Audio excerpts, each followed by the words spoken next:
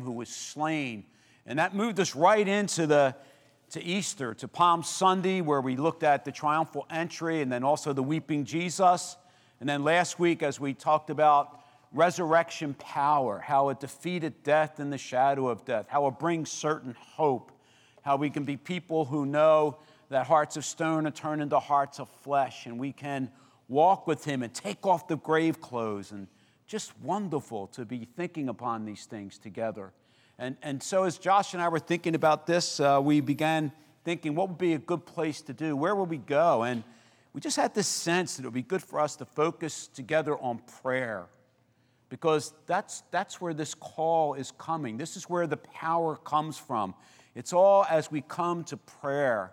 And we see this again and again, this call to prayer. So what we're going to do is we're going to do a 7-week series. And kids, if you're filling out your outline, these are where you get some of your answers on the Lord's Prayer. We're going to be looking at the Lord's Prayer. And by God's grace, as we look at this, we're going to take a slow walk through the Lord's Prayer.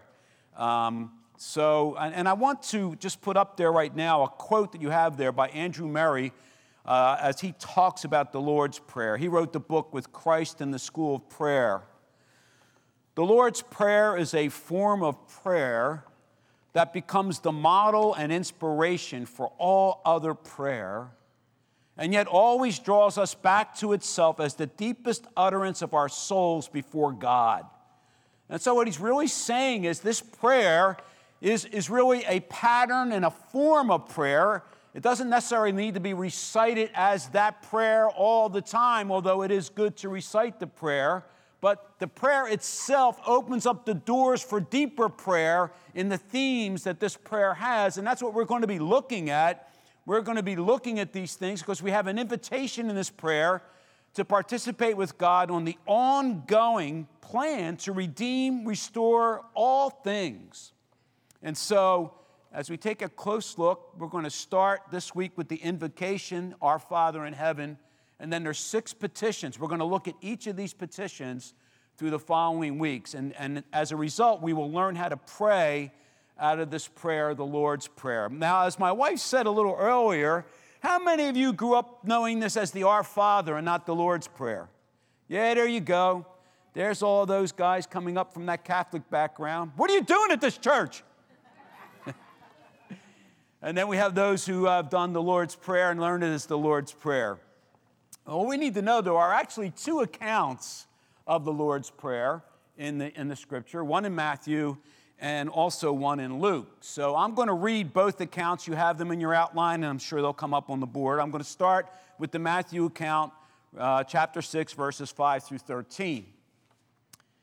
And when you pray, do not be like the hypocrites, for they love to pray standing in the synagogues and on the street corners to be seen by others.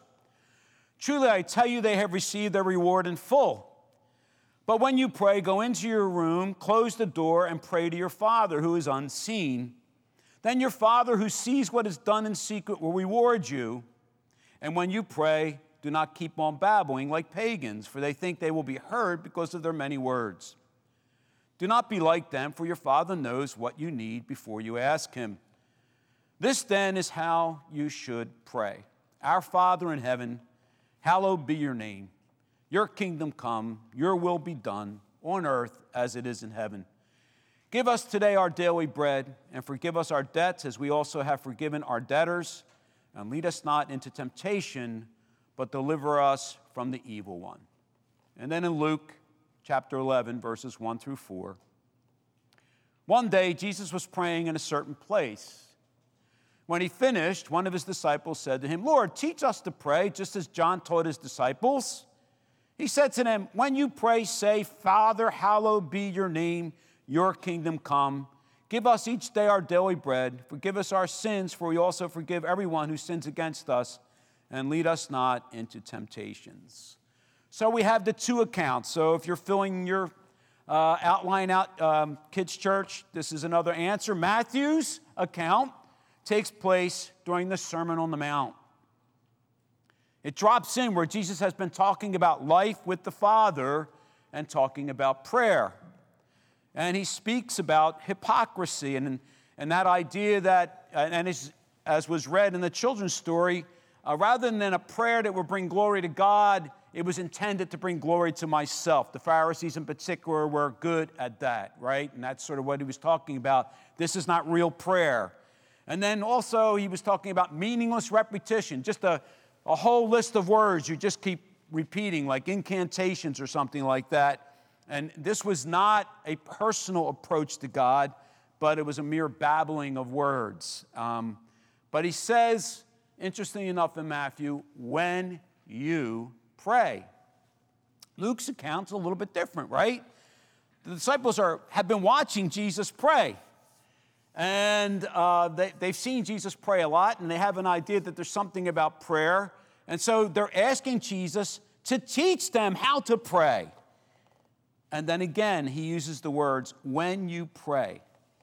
When you pray. Not if you pray, or when you get a chance to pray, but when you pray. And it's actually an imperative. It's actually a command. It's actually, we are to pray. We are to be people of prayer. And literally what Jesus is saying is that prayer is a way of life. It's a way of life. And who else but Jesus? Jesus was a man of prayer. He was a man of prayer. He was praying when the Holy Spirit descended on him like a dove. He went into the wilderness before he started his ministry and fasted and prayed for 40 days and 40 nights. He withdrew to pray before he picked his disciples. Everywhere you went, when they went up to the mountain for the transfiguration, they went there and they began by praying. We see Jesus praying in the Garden of Gethsemane the night before he dies. And Jesus sought God out in prayer for strength and guidance. And he always used the term, my Father, in prayer. And then when Jesus ascended, the apostles and disciples went back to Jerusalem, and what did they do? They prayed for 10 days. They prayed for 10 days. They were together in prayer, and as they prayed, God was at work in them, preparing them for the Holy Spirit to descend upon them and to empower them to be witnesses. It tells us in Scripture, when Paul is speaking in Colossians chapter 4, verse 2, he uses these words. And if you're filling out your kids' sermon outline, this is one of those answers. Devote yourselves to prayer, being watchful and thankful. Devote yourself to prayer. And then 1 Thessalonians 5:17, pray without ceasing.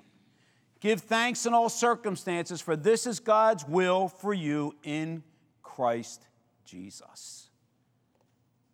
This is very powerful. We are to be always in prayer. And I think, listen, I'm not doing this to come down on anybody, but sometimes the way prayer is taught is I have to have this quiet little space where nobody else is around, and it has to be me alone, and I have to be in prayer. Now, there's nothing wrong with that, but it isn't exactly what's being talked about when we talk about prayer. Prayer is conversation with God. You could pray in the car with all the kids screaming around you. You can pray while you're doing wash. You can pray when you're out there on the bench playing sports. You can pray at any time because it's conversation with God. There isn't a particular place, but there are particular times when it's good to get away on your own and pray with God. But it's conversation with God. That's sort of the idea of what's going on here. And isn't it amazing that we can have conversation with God anytime, anywhere? I love what Martin Lloyd-Jones says. You have it there in your quote. Prayer is the highest activity of the human soul. When a person is on their knees before God, they are at the very apex, for it is here that they come face to face with Almighty God. It's the highest activity of the human soul. When we go into prayer, we come face to face with the Almighty God.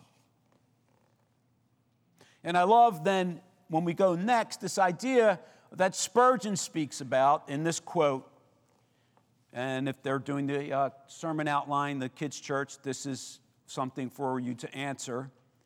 I know no better thermometer to your spiritual temperature than this, the measure of intensity of your prayer.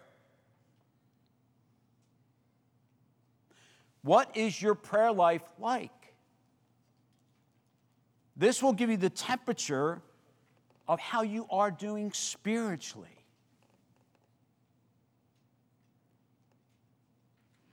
Do you bring everything to the Lord in prayer? Do you understand that when we pray, we can pray about all things? Prayer supplies the suffering and the grieving with comfort and endurance. In prayer and confession, we can have our sins washed away. It repels temptation, as we see here. For people who are being persecuted, it brings faith and strength.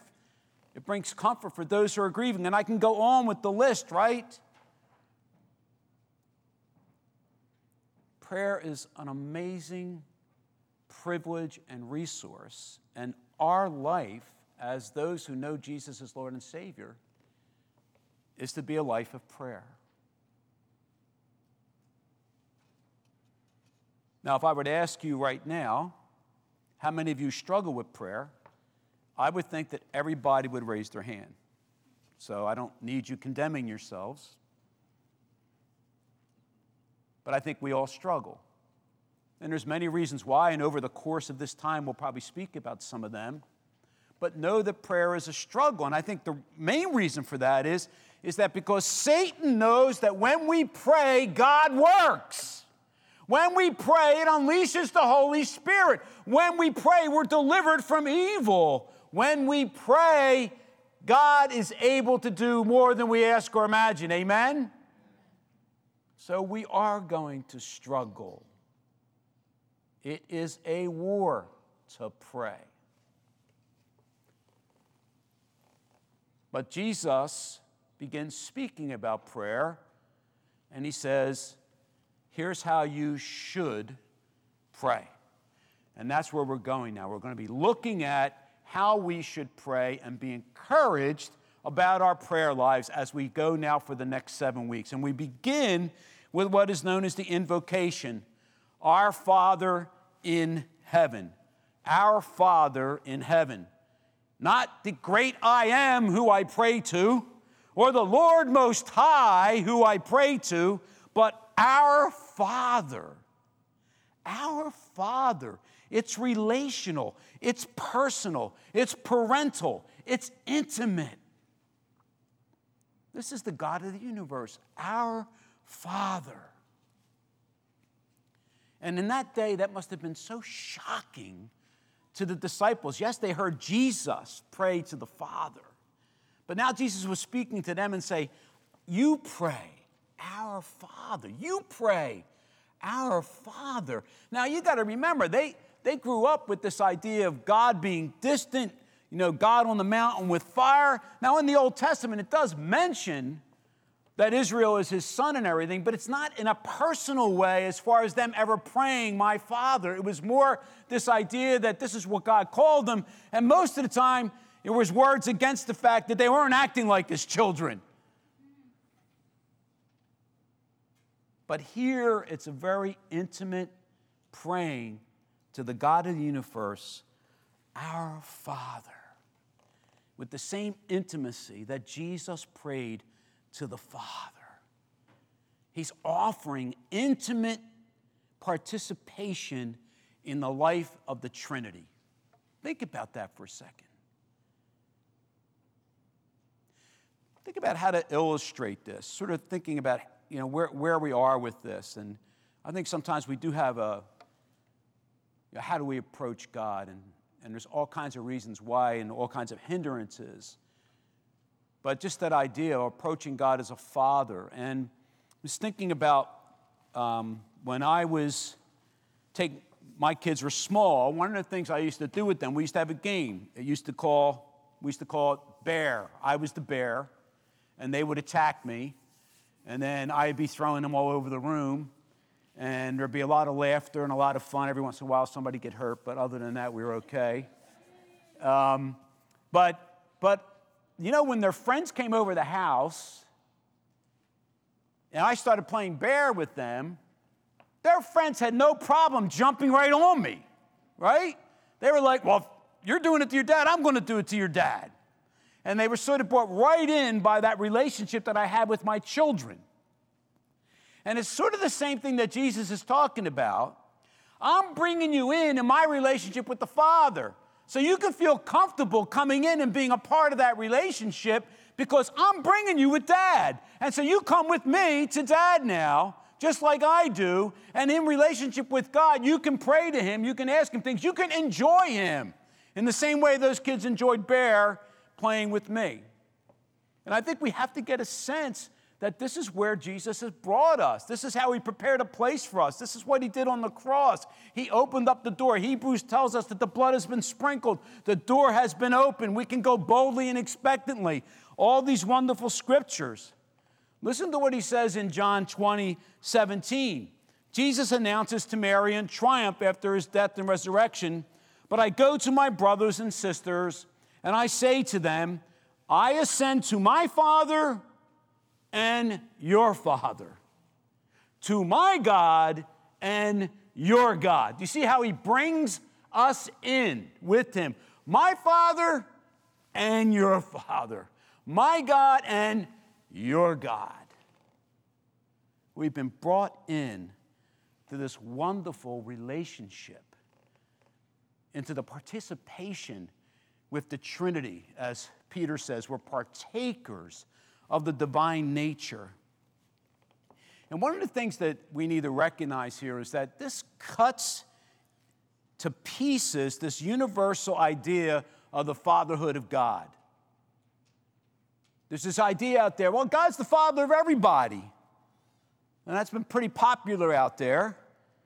But that's wrong. God is the creator of everybody, but he is not the father of everybody.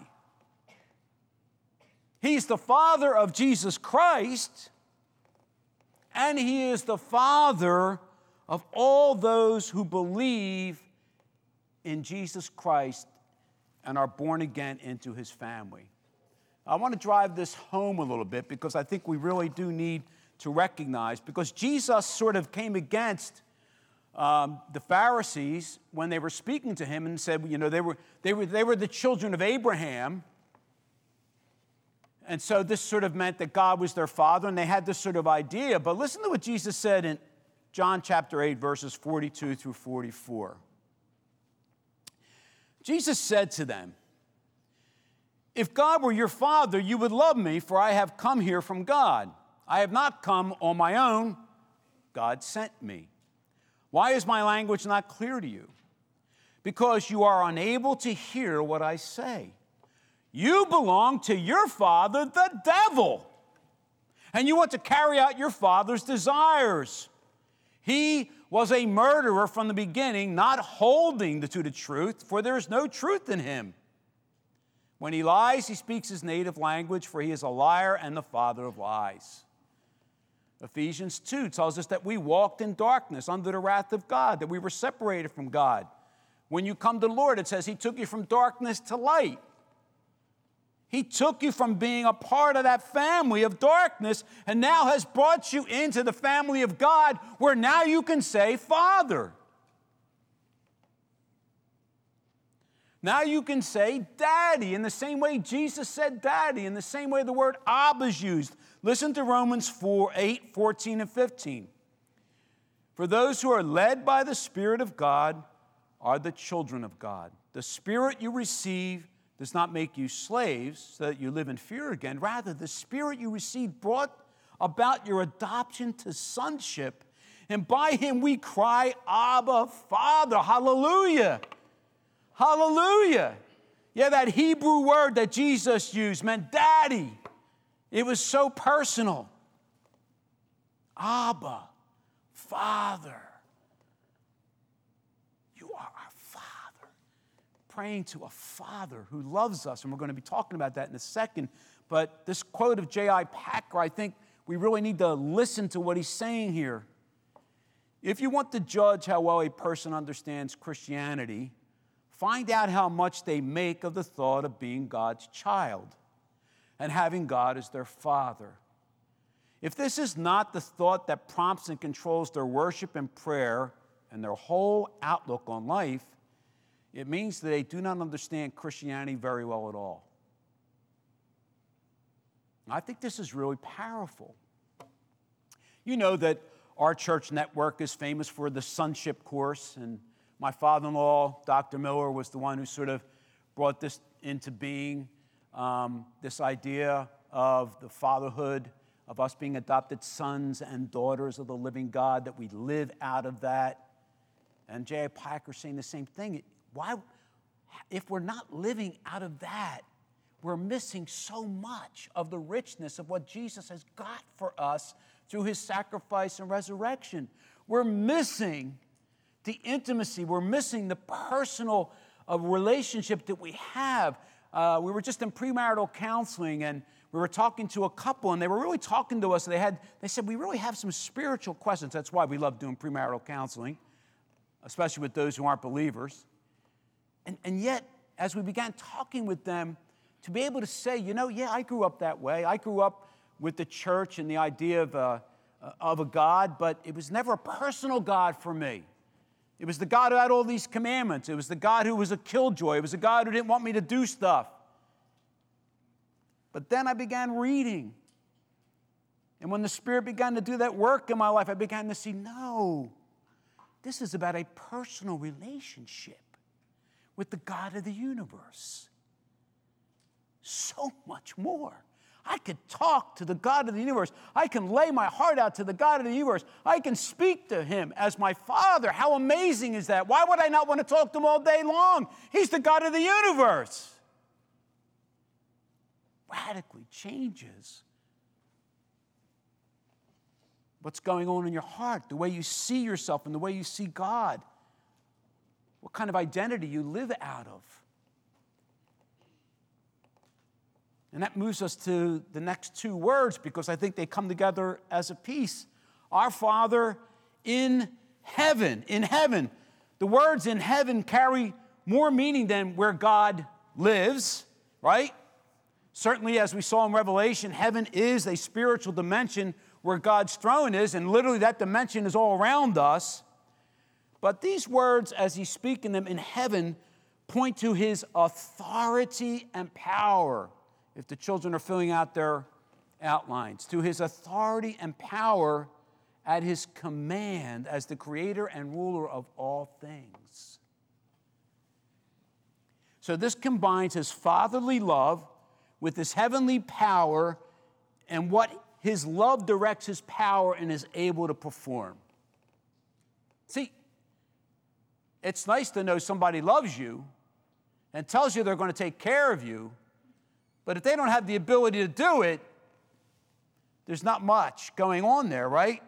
But when the God of the universe, who has all power and authority, says, you're my child and I love you, he has the ability. So if you read this quote by Sean Farrell, I think he speaks it clear. He's not like our earthly fathers who have limitations, shortcomings, and failings. Rather, he is a heavenly Father who gives to us from all the resources and storehouses of heaven.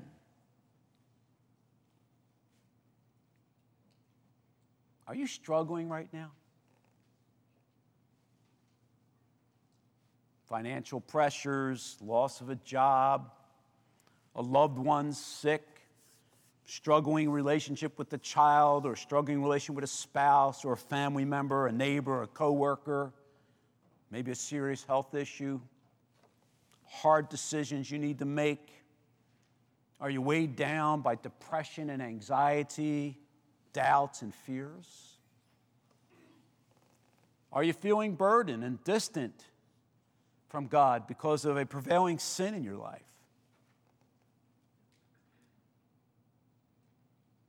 See, he loves you.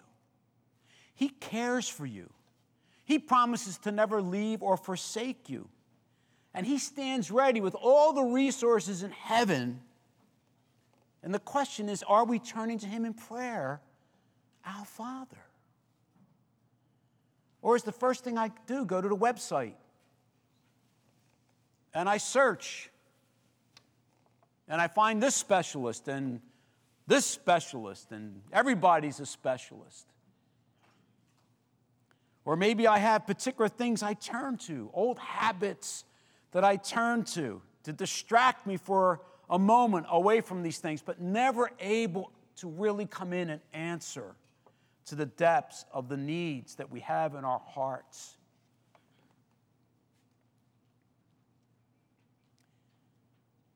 But no, our Father in heaven, our Father who directs his love towards us, our Father who brings answers to the very difficult things in our lives, the one who we can carry our burdens to, the one who lifts us from the sin in our lives and brings forgiveness and reconciliation, the one who's able to turn and bring health to somebody I could never do, the one who's able to turn a heart that I could never turn, the one who's able to bring forgiveness in my heart to others and their forgiveness to me in relationships. This is prayer. This is the power of prayer. This is the God we go to. And I think about the story of the prodigal son. You know, I know we have a number of our young people here. Any of you know the story of the prodigal son? Any of our young people know the story of the prodigal son? Yeah, the son decided that he no longer wanted to be with the father. He wanted to go out into the world. He wanted to have a good time. He wanted to take the money that was supposed to his inheritance, and he took it and he went out. And does anybody know what he did? What did he do? I think he did something wrong. Yeah, he squandered all the money, right? Good job. He squandered all the money. Oh, he had his posse for a pretty long time, didn't he?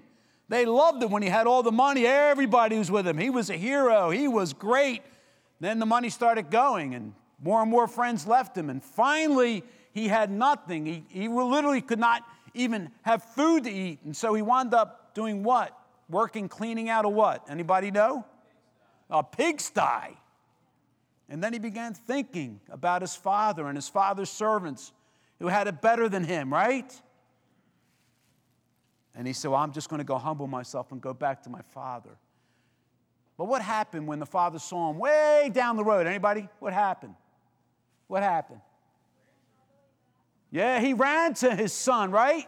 He ran to his son, and he grabbed him, and he loved him, and he got the robe and the fatted calf, and he had a party. And that's the type of God we have. That's the type of father that we have. We can't out-sin God's love. Can you get it? We can't out-sin God's love. Why would we not go to him? Cry out to him as Father. Lay our hearts before him. Have conversation with him. So as you're thinking this week, and I'm going to encourage you, read through the Lord's Prayer. Begin to see how the Holy Spirit begins to move it. But even now as you begin, our Father in heaven, come differently now. Thank him. Thank him that he's your Father. Thank you for what he's doing. Call upon his power to do the things that none of us can do. Cry out to him.